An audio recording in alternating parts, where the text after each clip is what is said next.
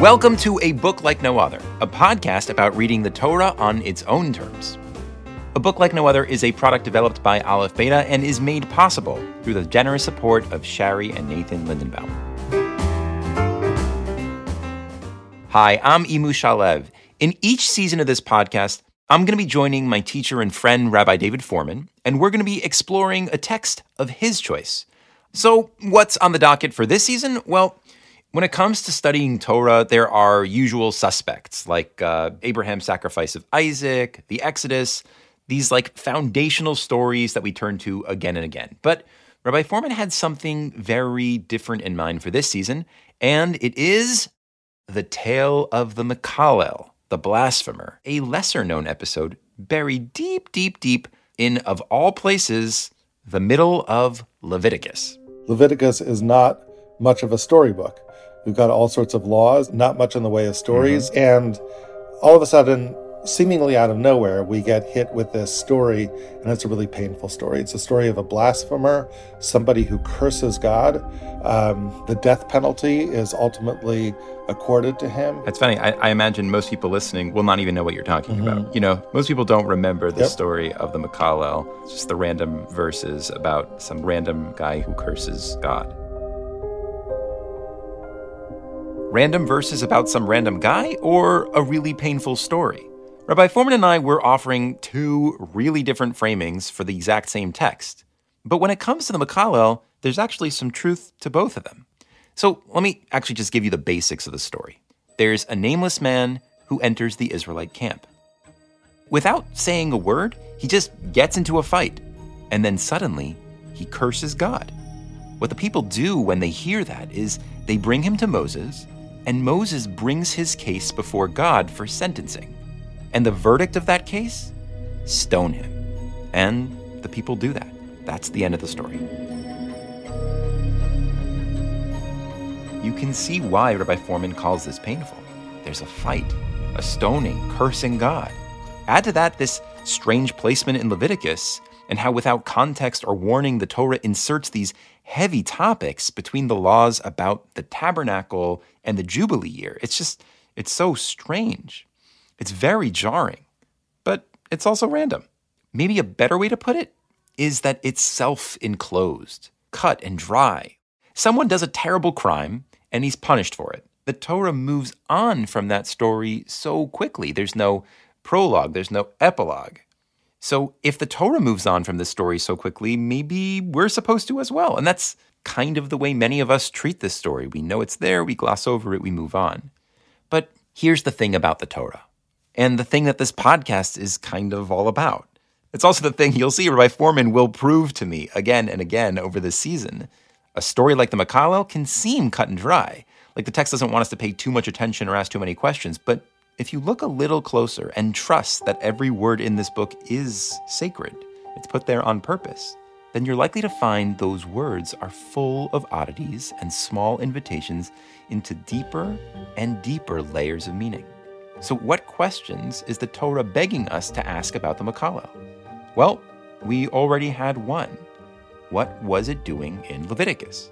To find the rest of the questions, we turned, of course, to the text itself. So join me. Let's jump in and read together.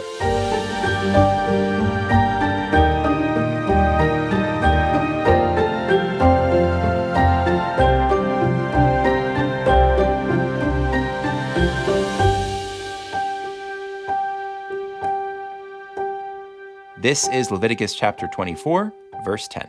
Vayetze ben isha Yisraelit v'hu ben ish Mitzri b'toch b'nei Yisrael. And there went out the child of an Israelite woman, the child of an Egyptian man, b'toch b'nei Yisrael, into the midst of the children of Israel. Vayinatzu b'machne, and they fought in the camp, ben ha-Yisraelis v'isha Yisraeli, this child of the Israelite woman with an Israelite man. So, Imu, let's just stop here ceremoniously. Tell me, what strikes you as either odd or noteworthy? Oh, I've got a gazillion questions already. Okay, so go ahead. I'm listening. Well, sure. I guess I'll start in order. You know, the verse says, and he went out, this son of the Israelite woman and Egyptian man. What did he go out from? In other words, if it had in fact said, and this person left the camp and then did this, I would at least understand what that meant. Mm-hmm. But instead, we actually get the reverse of that. Vayetze, he goes out, betoch b'nei Israel, into the midst of Israel. It seems like it's backwards. I have no context for where he's going out from. Okay, good. What else? I mean, there's Vayinatzu b'machane. He all of a sudden he just starts fighting. That to me would beg, I think, like probably the biggest question in this verse, which is why are they fighting? What are they fighting about? Why are they fighting? It's strange that we have a fight, and the fight seems to be important, and we know nothing about why they're fighting. It's funny, I was just reading an interesting Twitter thread about storytelling. Mm-hmm. They said you can't say, first this happened and then that happened. It has to be first this happened, therefore that happened, right? So here, this feels like bad storytelling. It's this guy went out and then there was a fight, as opposed to this guy went out and therefore there was a fight. Yep. So the text doesn't give us that explicit therefore. In essence, a reason why this man's going out led to a fight. But what we did notice is that it gives us some seemingly extra details about the fighters and their identities that might imply their motivation. The idea here seems to be that there's a child of mixed lineage. On the one hand, his mother is an Israelite. His father is a Mitzri, an Egyptian. And it sounds like he's fighting somebody who's not of mixed lineage, right? Yeah, so totally. He's just fighting a regular Israelite person. So we have a mixed lineage person fighting a regular Israelite person. Could the text be hinting that the Makalel's mixed lineage was causing tension with his full Israelite brethren, and therefore he got into a fight? That still leaves a lot unsaid. Even if there was tension, what caused it to escalate into violence at this moment between these people? We were just one verse in, but the story was already full of gaps. And let me tell you the truth, the next verse wasn't any better. And if you go into the next verse, we have another implied therefore that also seems questionable. Look at the next thing that happens. Vayikov ben ha'isha Yisraelis es Hashem. The child of the Israelite woman, he cursed the name of God. As one does. One does. Well, let me ask you this.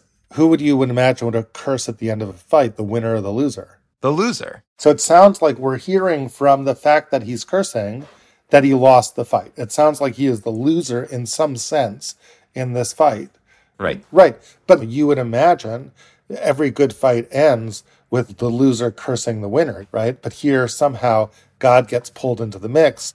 What's God doing? God won. And that's the big question mark. What does God have to do with this? The man suddenly cursing God is definitely one of the paramount, inexplicable moments of the story. But when it comes to things coming out of nowhere, the end of the verse, though far less dramatic, certainly deserves an honorable mention as well. Vayaviu oto el Moshe, and they brought him to Moses. V'shem imo Shlomit bat Divri l'mateh Dan, and the name of his mother was Shlomit, the daughter of Divri l'mateh Dan, from the tribe of Dan. We hear about not the identity of the person. The identity of the person who's doing the cursing remains anonymous the whole time, but we hear of all things his mother's name and tribe, as if the tribe of Dan is important here. These details about the man's mother, like the Makalel's mixed lineage, felt a little like a tease. Like, these facts were supposed to help us make sense of this story, but it wasn't clear to me how. This man still felt like a mystery. We didn't know where he came from, why he got into a fight, or why he cursed God. But, all right, let's keep going. So, the last thing that happened was they brought the man to Moses, and here's the next verse. Vayanichuhu b'mishmar lifrosh lahem al pi Hashem. And he was placed in custody until the decision of God should be made clear to them. Now, compared to the earlier verses, this one felt a lot more straightforward. But it did strike me as odd that it was here at all. The story leaves out so many seemingly important details, and then all of a sudden we're getting a play-by-play of every step of the legal process? It's a good question, right? Why do we need to know about this? Like, imagine we were writing a different version of the story. There's a guy who curses God, and then they go and they stone him, right? Like, would you have stopped and said, hey, what's going on here? They should have asked God what to do? I mean, I would have, because unless you have a law in the Torah that defines this punishment, that would just be vigilante justice. Okay, maybe it wasn't a good question, but I wasn't ready to give up on it just yet. I hear you. So you think that them not knowing what to do and asking God was to give God an excuse to introduce a new law? Well, that's an interesting point. In other words, the question is, why does this law come specifically as a response to a situation rather than as, here's what you do, like any other law? Our Torah would be a lot longer if all the laws in Mishpatim were introduced that way, right? So, revised question. If the Torah wanted to teach us the law for cursing God, it could have just done that and never mentioned the Makalel. Why couch this law in a story? And that got Rabbi Foreman thinking. We do have laws elsewhere in the Torah about cursing. It's just not cursing God. If you curse your mother and your father using the name of God, that's also a capital crime. Yeah. So it would seem that cursing God was something really bad, right? But it just hadn't been talked about. To me, the fact that it hadn't been talked about might suggest that had it not been for the fact that there was a case of this, you almost would have considered this unmentionable. Like it would have been such a black swan that you wouldn't even bother talking about it because who's going to do this? And think about it, there actually is something weird about it. Here's what's weird. What does it mean to curse God? What does it mean to curse your parents? It doesn't mean to say damn you to your parents. That's not punishable by death. In the Torah's lexicon, cursing means using the name of God, right? The particular name of God, the sacred name of God, and using that to curse your parents. So think about what it means to curse God then. It means using the name of God to curse God. How weird is that? It's like, here you are, and you're imputing great value to the name of God because you're using that as the vehicle of a curse. And yet the object of the curse is the same God whose name you're invoking. It just doesn't make any sense. Are you suggesting that, like, to use the name of God to curse your parents, that's terrible. But to use the name of God to curse God is strangely an act of faith and also an act of terribleness at the same time. Yeah, right. In other words, if I'm cursing someone, so to curse is to revile.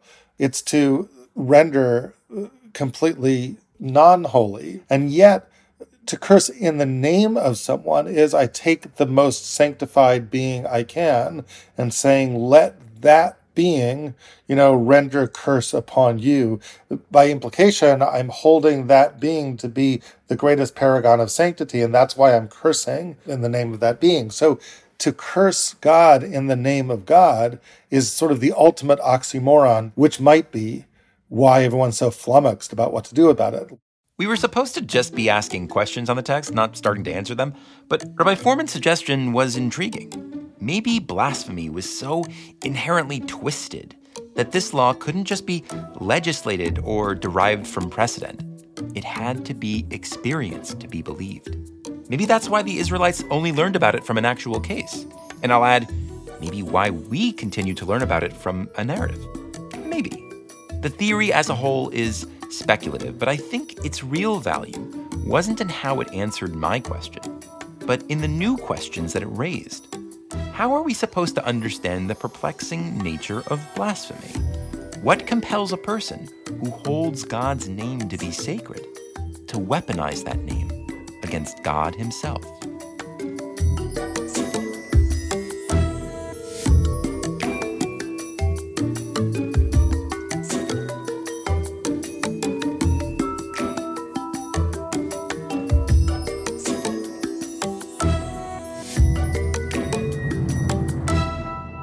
Our read through the story was nearing its end. Kind of. The dramatic events were wrapping up. After the Makalel was put in jail, Moshe consults with God, and God tells him what to do. Hotzei et hamakalel el michutz lamachaneh, take the blasphemer outside the camp. V'samchu chol hashomim et yedehem al rosho, and let all who were within hearing distance lay their hands upon his head. V'ragmu oto kol ha'edah, and let the community stone him. But then, God says more than that. Like, much more than that. God's speech, you would think, would end right there. I mean, that would be a pretty, clear way to end. Pretty final. Pretty final. They didn't know what to do, and God says, here's what you do, right? But God takes the opportunity to tell us some other things too. Vel b'nei Yisrael tadaber lemor, the verse continues, and says, and to the people of Israel you should say the following, Ish ki kalel alo kavan asa chato. Anyone who curses God bears his sin. I'm just going to jump in here and summarize the rest of God's speech since it's actually a bit long. So, after God tells Moshe that the punishment for the Makalel is stoning, God clarifies that anyone who curses God, the punishment is stoning. And then we get the punishments for a couple of other crimes. Number 1, murder of a human being. And we're told that the punishment for that is death. 2, the killing of an animal, which God says demands restitution. And the language that's used here is the famous phrase, nefesh tachat nafesh, a soul for a soul. The sages, though, understand that to mean monetary compensation. And finally, the third crime that's mentioned is the maiming of a human being, which also demands compensation. And here we also have some famous language. Ayin tachat ayin, shein tachat shein. An eye for an eye, a tooth for a tooth, which again the sages interpret this as monetary. Finally, the speech ends with a little summary, which we can fade back into Rabbi Foreman's reading to catch. By way of summary, God says, so the bottom line is, if you strike an animal, you have to pay. If you strike a mortal blow to a human being and kill them, then the punishment is death. Mishpat echad yeh lachem. And the overriding thing that governs all these laws is that there's one law for everybody. Kager ka'ezrachi. A sojourner, a stranger, is dealt with the same way as a natural-born citizen. Ani Hashem Elokechem, I am the Lord your God. And then they go out, they carry out this punishment, the blasphemer is killed, and that is the end of the story. It was the end of the story, but Rabbi Foreman had one last question to add to our list. There was something strange about God's speech. What's strange about the speech, I think, is that so much of it doesn't seem to be relevant, right? Like, if I were Moshe listening to God's speech and I'm thinking, God, I just needed to know the first part of this. Tell me what to do with the Makala. Why are you telling me this whole long rigmarole about all these other things that are not relevant to the story? It didn't ask you about the person who hit somebody. It didn't ask you about the person who killed somebody. It certainly didn't ask you about what happens if you hurt an animal, right? Not only that, like while you were reading, I was like, okay, maybe the text moved on from the Makalo story to, more laws. It is Leviticus after all. But then the very last verse of this story takes us back to the Makalo story to tell you, no, we haven't moved on, free association to do some other laws here. This is all part of the cursing story. It tells you, and after God gave Moses all these laws, they went and carried out the law as it pertains to the guy who was cursing. So the text very carefully is sandwiching this random list of laws in the Makalo story. Yeah. Remember when I called this story cut and dry? Clearly it was anything but. Okay, so once more, for good measure, here's what we noticed. We had the question about the story's strange placement in Leviticus. We had a question about the man just showing up in the camp, suddenly fighting, suddenly cursing God, no context, no motivation. We had the question about the weird inclusion of his mixed lineage and the details about his mother. And we also had my questions about why we need to be told he's put in jail and why the law against blasphemy is taught to us through a story. Plus, we are also struggling to wrap our heads around the oxymoronic nature of cursing God with God's name. And finally, as a cherry on top, we have God's strange choice to suddenly teach the laws of murder and maiming in the middle of all of this. So now that we had all these questions in front of us, the real question became where to start getting some answers.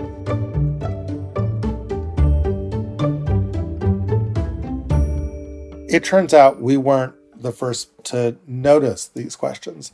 The Medrash noticed these, right? The Medrash noticed. I thought we'd pioneer something. That's right. No, anything really good is usually really old, and here that's certainly true in spades. So Rashi, the great-grandfather of medieval commentators, he quotes a Medrash that seems to implicitly deal with almost every one of the questions that we talked about. For those of you not familiar, Medrash is an early form of rabbinic commentary on the Torah. It's known for being colorful and sometimes confusing, often adding details or whole episodes to a Bible story that seems completely ungrounded. But when you take a closer look, more often than not, the Medrash is actually playing off the same kind of textual anomalies that Rabbi Foreman is so fond of. And that was certainly true for the Medrash Rabbi Foreman wanted to show me that was quoted in this Rashi. Not only would it knit together many of the strange details that we noticed in the Makalel story, but by doing so, it was about to give us that larger context for the story that we so deeply desired.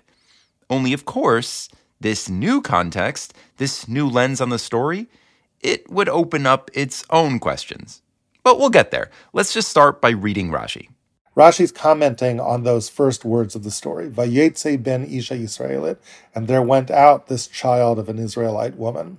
And Rashi asked the obvious question, the same question that you and I asked, Mehechan Yatza, where did he go out from, this guy? You can't just say he went out without saying where he went out from. So here's what the Medrash says. Based in Shel Moshe Yatza Mechuyev. You know where he left? He left the courthouse of Moses. And he left the courthouse of Moses having lost his case. Turns out, the Medrash says, that the backstory to the Makalel, to the blasphemer, is that he came to Moses to help settle a dispute. What was the dispute? Well, remember how we heard about how his mother came from the tribe of Dan, and we wondered why that was important? So the Medrash says, you know why we had to hear about that? Ba'alita o'ala b'toch machane Dan. Turns out this guy wanted to put his tent down in the middle of Machane Dan, the tribe of Dan. But Amrulo, the people from Dan, came to him and said, Mativ chalakan, what are you doing here? Amar lahem, so he said, well, what do you mean? Mi benos Danani, my mom's from Dan.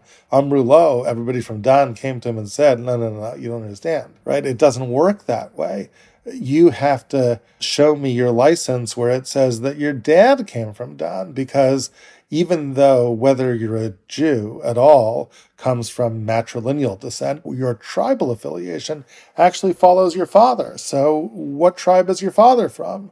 And now we begin to understand another of the questions, why we needed to know that the Makalel was fighting this person who's a full Israelite and he's of mixed marriage. And it turns out that that's actually the reason for the fight. It was the fact that he was of mixed marriage. And there was a guy whose father and mother came from Dan who challenged him together with all the other Danites and said, what are you doing here? Your father's an Egyptian. So, go back to Egypt. You don't have a place with us. So the guy went to Moshe. Nichnas lebeis dino shel Moshe. He went to Moses to adjudicate the law. V'yatza mechuyev. And it turns out he lost because it's true. Tribal affiliation goes after the father. Amad v'gidev. As he left the courthouse, he went and he cursed God. There was something really elegant about this Medrash. Look, while it doesn't address all of our questions, it does address a lot of them. Just like that, it turns the verses into a genuine story. For instance, we know where this man was coming from. He was coming from Moshe's court. And now we know why he got into a fight. Well, it makes sense. He was ostracized. But you may still be wondering, why did that fight end in cursing God? Well, that's actually the next piece Rabbi Foreman and I talked out. Why would he curse God at the end of all of this? What does God have to do with this? If you could interview the blasphemer, what might he say? God forgot about people who have mixed heritage? Like, they don't have a place in the camp? So basically, he's upset that God's rule doesn't take him into account. Exactly. God's rule doesn't take him into account. And who is God? God is the rule maker, but God's not just the rule maker, God's also the creator. So if you created me, what were you doing creating me without really giving me a place in your world? What am I doing here? I just fall between the cracks. The law that excluded the Makalel was legislated by God. And so just for that reason alone, it makes sense that the Makalel's anger would be turned towards God. But Rabbi Foreman was pointing out an even deeper reason for the cursing. God wasn't just the legislator of this law, he was also the creator of the person who this law leaves out. It's as if God condemns the Makalel to be ostracized from the very moment of his birth. Realizing that, we began to see the Makalel in a whole new light. Guy, when you read it on his face, he's a jerk. He's fighting with everybody. He's cursing God. But, poor guy. He just wanted a place in the camp. It reminds me of Mary Shelley's novel Frankenstein. Frankenstein, the novel, is very different from Frankenstein, the movie. But in Frankenstein, the novel, the monster is a sympathetic character, actually, once you understand his backstory. Here's this artificial human being that gets constructed by this Dr. Frankenstein. And Dr. Frankenstein is a little bit cavalier about it and didn't pay attention to the responsibilities that attend to creation, one of which is social acceptance and love. Consider what the Torah tells us about God who created one human being. What's the doubt and the concern that plagued God after creating that one human being? Lo tov heyota adam levado. That's right. It's not good for man to be alone. That is the cornerstone realization of a creator. And so God was forced, for the benefit of man, to create a mate for him. But Dr. Frankenstein didn't get the memo. Or, more to Rabbi Foreman's point, he didn't care. He only created one of his artificial human beings, and the novel takes a tragic turn from there. And so this artificial human being goes out in search of connection. And there's this scene in the book that I still remember where he's, a sight that strikes fear and terror in anybody who sees him. And so he hides, and there's this people who are living this poverty-stricken existence in the forest, and he watches them every day, and he's sympathetic towards them. And so the monster goes and chops wood and puts it at the door. And every morning there's this chopped wood, and they can go and sell the wood, and it makes their lives better, and they wonder who their benefactor is. And one day the child goes out and catches sight of the monster and screams in horror, and realizing this is their benefactor and this is the one who loves them. And it's at that moment that the monster realizes that he just doesn't have a chance, that there's just no way that he's going to be accepted in the community of men. And his heart is filled with rage. At who? At his maker, right? What were you doing making me without a place in the world?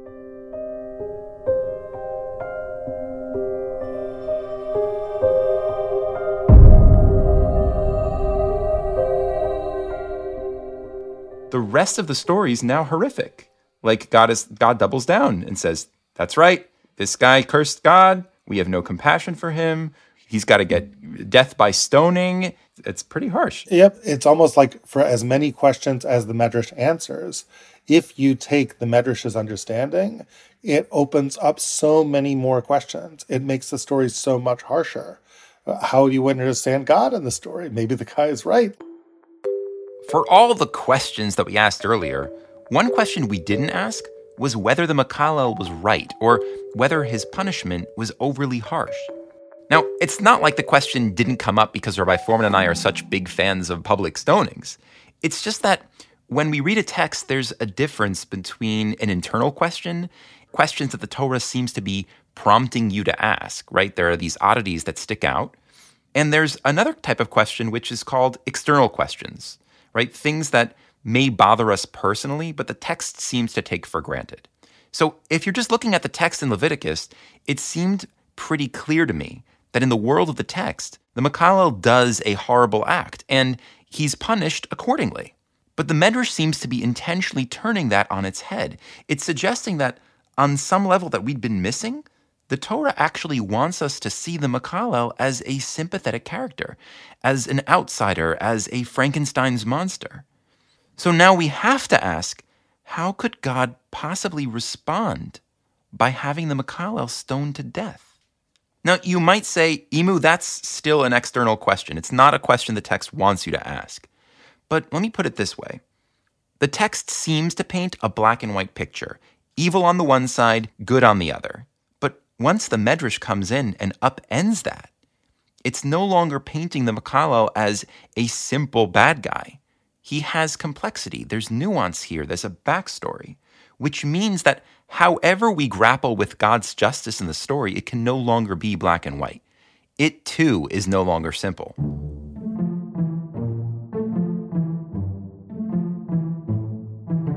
And while we're on the topic of bad guys in our story, the Medrash wasn't just shifting the blame to God.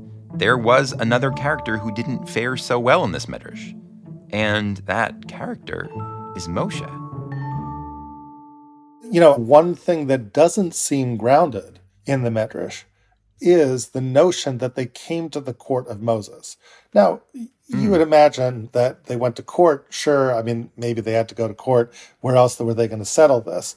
But the text goes out of its way to say, no, it wasn't just any court. It was the court of Moses. So the question is, why are they blaming Moses for this non-acceptance of the guy? Right? In a backhanded way, they do seem to be blaming Moses. In other words, let me ask you, Emu, if you were the judge, right, and this case came before you, what would you do? What is the job of a judge? I guess it depends. It depends when you catch me in my political evolution. But you could argue that a judge's job is to apply the law. That is a judge's job. A judge's job is to apply the law. And when judges get too soft, then Congress goes and says, no, there's sentencing guidelines and you're constrained, right? So here's Moshe. You're there to apply the law. And the truth is, this is the law. Tribal affiliation follows patrilineal descent. Are there going to be some people who fall between the cracks? Sure. There's going to be people that fall between the cracks of any law, but society has to run by laws, right? Your job as a judge is to apply the law. So on one level, it ain't Moshe's fault. But yet, I can see by your face that, you're not so sure if you buy that. And so what happier ending could you imagine to this story? Emu, you're Moses. You're bound by the law. You say, the people of Dan have a point. This is the law. What do you do as you come out of court? I mean, if this were a Rebbe book or about a famous rabbi or a Hasidic master, I feel like the epilogue would be Moshe would say, what can I do? My hands are tied. You don't have a place, but your place will be in my tent, right? Like from now on, you'll live with me, and there's a small victory against the snobby Danites. That's right. I got a place in my backyard, right? And to me, that's really where, by implication, the Medrash is condemning Moses, because it's the Hasidic Rebbe's tale over here. We don't get that, which we would expect to get. It feels like this lost opportunity that, sure, the law came down, but look what happened. He went and he cursed God, and that's where your heart really aches. So the Medrash wants us to believe that Moshe was the bad guy? This was the point where I started feeling skeptical. Sure, the Medrash is weaving together all these details from the story, the mixed lineage, the tribe of Dan, but there are lots of stories you can tell from any constellation of details. So where was the Medrash coming from? I mean, this specific story of alienation and rejection with Moshe cast in the role of antagonist. Turns out, Rabbi Foreman had this exact same question himself, and not just like now. It's actually something he'd been grappling with for years. In fact, the whole reason we're doing this season of Book Like No Other is because he recently came across a clue that helped him address this question, courtesy of none other than his son Avichai. When I was chatting about this story with my son, Avichai, he showed me something that knocked my socks off. In light of this Rashi, I was aware of this Rashi, but I never knew where Rashi got this from, this notion that was Moshe's court, until Avichai very innocently showed me something about this first verse. Rabbi Foreman's referring to the first verse of the Makalel story, which again is Leviticus chapter 24, verse 10. Let's look at the first verse one more time. Vayetze ben isha Yisraelit, v'hu ben ish mitzri b'toch b'nei Yisrael. And there went out the child of an Israelite woman, who's also the child of an Ish Mitzri, betoch b'nei Israel, into the children of Israel, vayinatzu, and they fought b'machane in the camp. And so, Emu, let me ask you, does this remind you of any other episode in the Torah? An episode in the Torah that might just involve, of all people, Moshe. Listen to this one more time.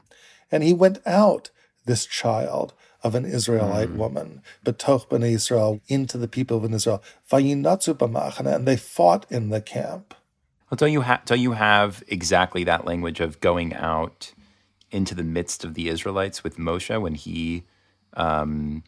he grows up, when he's leaving the house of Pharaoh? Yes, you do. So let's look at Shemot. Vayihi bayamim ahem, and it happened in those days. Vayigdal Moshe, then Moshe grew up, and I'm reading now from verse 11 in chapter 2 of the book of Exodus. Vayetze el Echav, and he went out El Echav, into his people. And Imu, if you're just looking at that grammatically, what question do you have? Vayetze El Echav, and he went out into his people. It's the same question as the Makallel, right? Where did he go out from? Right, and I know where he's going out to, but where are he going out from? And by the way, think about who Moses is. Is Moses like this very clean and easy, one nationality kind of person? He has a mixed heritage, even though his parents are both Israelites. His adopted parents, they're Egyptian. They're not just mixed. It's specifically this nationality. It's Egypt Egyptian. par excellence, the palace, right? The daughter of Pharaoh adopts him. He becomes literally the son of Pharaoh, prince in the house of Pharaoh. And yet he's of, quote, mixed lineage because there's this Israelite person in the house of Egypt. So both Moses and the Makallel are children of mixed Egyptian and Israelite lineage, and both of them began a pivotal story in their life with Vayetze, going out, and not just going out anywhere, but into the midst of the people of Israel. Intriguing, right? But the parallels don't stop there. He goes out to his brothers, Vayar besivlotam, and when he sees their suffering, and lo and behold, Vayar ish mitzri. There's a fight here too. Oh, look at that. Makeh ish ivri me'achav. There's a fight. And who does the fight involve? But an ish mitzri. After Moses goes out amongst his brothers, he witnesses an Egyptian, an Ish Mitzri, beating a Hebrew slave. Not a fair fight, but a violent altercation nonetheless, and one between an Egyptian and an Israelite, all of which echoes the Makallel story. But the strongest connection is probably those two words Rabbi Foreman got so excited about, Ish Mitzri, an Egyptian man. Those words, Ish Mitzri, they're very, very rare in the Torah. You know, you have an Ish Mitzri 3 times in the Torah. The first of those times is here, an Ish Mitzri, Makeh Ish Ivri Me'achav, the Egyptian man that's striking a Hebrew slave. And the third and last time you have Ish Mitzri is in our story of the Makallel. Vayetze ben Isha Yisraelit, this child of an Israelite woman goes out. V'hu ben Ish Mitzri, who's the child of an Egyptian man. And by the way, Imu, if you look at Rashi, it'll make your blood run cold, because Rashi tells us something about the Ish Mitzri, who is the father of the Makallel. Do they say it's the man that Moshe killed? I could see that. Well, let's read it. 24:10, Rashi. Ben Ish Mitzri, hu ha-Mitzri shaharad Moshe. Oh, I called it. That's great. You called it. There it is. See, this is just, folks, this is a methodology. That's all I have to say. The sages aren't making things up. They're reading a text with methodology. That's right.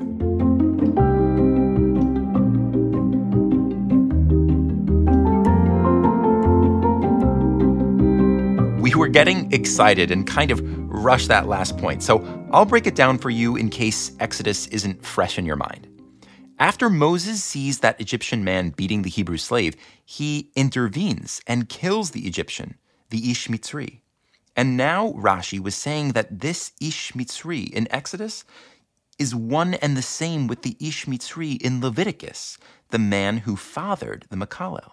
Rashi just putting 2 and 2 together, this very rare language of Ish Mitzri. And it's like, oh my gosh, you're telling me these stories are actually linked? The person he killed was the father of this blasphemer? It makes your mind just melt listening to this. It's actually really, really creepy. According to Rashi, Moshe kills father and son, essentially, right? Or sets up the killing of son. Basically, he kills this Egyptian man to spare him from what he does to the Israelite. Mm-hmm. In the case in Leviticus, though, Moshe's verdict, according to the Medrash, is the thing that ultimately leads tragically to that. The Makallel talk about creating a story that seems unsympathetic for Moshe, right? Oh my gosh, it's like, what have you done? Your verdict is setting up the destruction of the child of the person that you killed in this other story. But I guess what I'm pointing out is that this notion that the Makallel left the court of Moses is not just coming out of the imagination of the author of the Medrash. And if you had doubts, it's not just the words Vayetze. It's not just the child of a mixed marriage. It's not just the words It's Mitzri. It's not just the fact that there's a Vayetze where the place that I'm coming out from is not clear. It's one other word that's the real kicker. If you go back to the Makalal, you have one other word. Vayetze ben Isha Yisrael v'hu ben Ish Mitzri b'toch ben Yisrael vayinatzu b'machana ben ha-Yisrael v'Ish Yisraeli. And they fought in the camp, the child of the Israelite woman and the Israelite man. Well, that word vayinatzu, it's a very rare word. That word for fight, the other time you have it is in the story of Moshe. Turns out the next day, there's another fight that he sees, a fight between two Hebrews. But look at the language. Vayetze bayom hasheni. And then Moses went out a second time on the second day. And what did he see? Shnei anashim ivrim nitzim. Two Hebrew people, nitzim, fighting. Very unusual word for fight. But again, echoing the fight of the Makalal. So it's like literally in the first single verse that introduces the story of the Makalal, the blasphemer, I have no less than 4 references to the story of Moshe, another child, so to speak, of mixed heritage, who goes out and encounters 2 fights, and it Wow. seems like the Medrash was not coming out of nowhere. The Medrash was coming from the text itself. Yeah, based on that constellation of evidence, it very much seems like the Torah is telling you in order for you to understand what's going on in the Makalal, you need to wrestle, pun intended, with the story of Moshe and his coming-of-age story and the 2 fights that he encounters. That's really wild. So the truth is, Emu, we've just begun to scratch the surface of this story. Now, if you know Rabbi Foreman as well as I do, you know that that's his wrapping things up, teasing until next time voice. Yeah, that's right. He showed us all those intriguing parallels between Exodus and Leviticus just to make us wait until the next episode to explore their meaning. But I was okay with that. I enjoy mulling over a good parallel between meetings. But what I really didn't like anymore was, well, the whole Makalal story. It just got like 10 times harder to understand. Rabbi Foreman, before we end this episode, I think we're in a really different place when we started, right? When we started, you asked a whole bunch of questions about this story not making sense, this story being out of place, us not understanding exactly what's going on in the story. But now I've got a question on like, what is the moral of this story? Which is crazy. I never thought I would have asked that question because on the face of it, the moral of this story would seem to me like don't curse God. Like if you curse God, you're a jerk and we're going to stone you.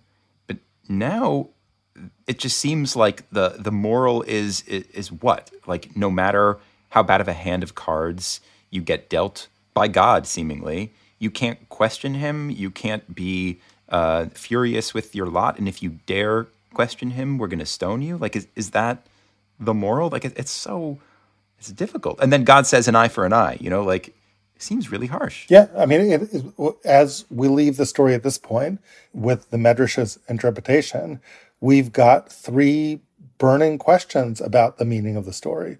A burning question about the meanings of the story from the perspective of the blasphemer, from the perspective of Moshe, and from the perspective of God. From the perspective of the blasphemer, isn't this guy kind of sympathetic? From the perspective of God, and isn't this a little harsh? From the perspective of Moshe, couldn't you have brought him in? Like what happened with you? And somehow all of these questions are hanging in the air. And all I can say is that I think that our work is not done here yet. We began by pointing out that this is a story without context. And we're beginning to see how that's not true, how there is a context to the story. And the context is richer and in some ways darker and more poignant than we might have suspected. There is a past to the story, but there's also a future to the story. There's a future that goes on in a multi-generational way, well beyond the 5 books of Moses. We haven't seen the end of these intertextual connections that link this story from nowhere to a story that is deeply a part of everywhere.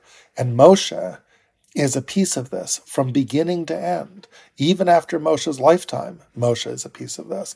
And so what I want to show you in our future sessions together is how the past and the future of this story collide in mind-bending ways. And I think when we're done looking at that, we need to come back and ask those questions again. What is the moral of the story? What does it mean to be God in the story? What does it mean to be the Blasphemer? What does it mean to be Moshe? And somehow the moral of the story is how all three of those perspectives end up meshing with each other. But it is a bone-chilling story. Almost feels like the Makalel days of future past.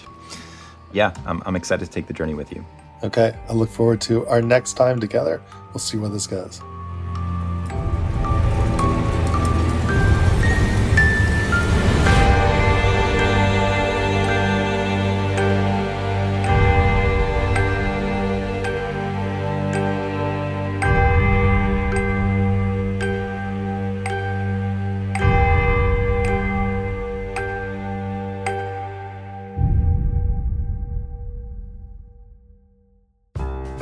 Next time on A Book Like No Other, we head to Exodus to discover more parallels between Moshe and the Makalel, and a few striking differences that set these men on very different paths.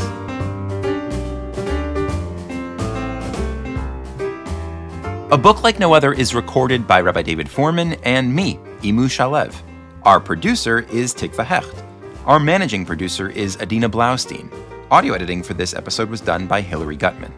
A Book Like No Other is a product of Aleph Beta and made possible through the very generous support of Shari and Nathan Lindenbaum. Thank you, Shari and Nathan. And thank you all for listening.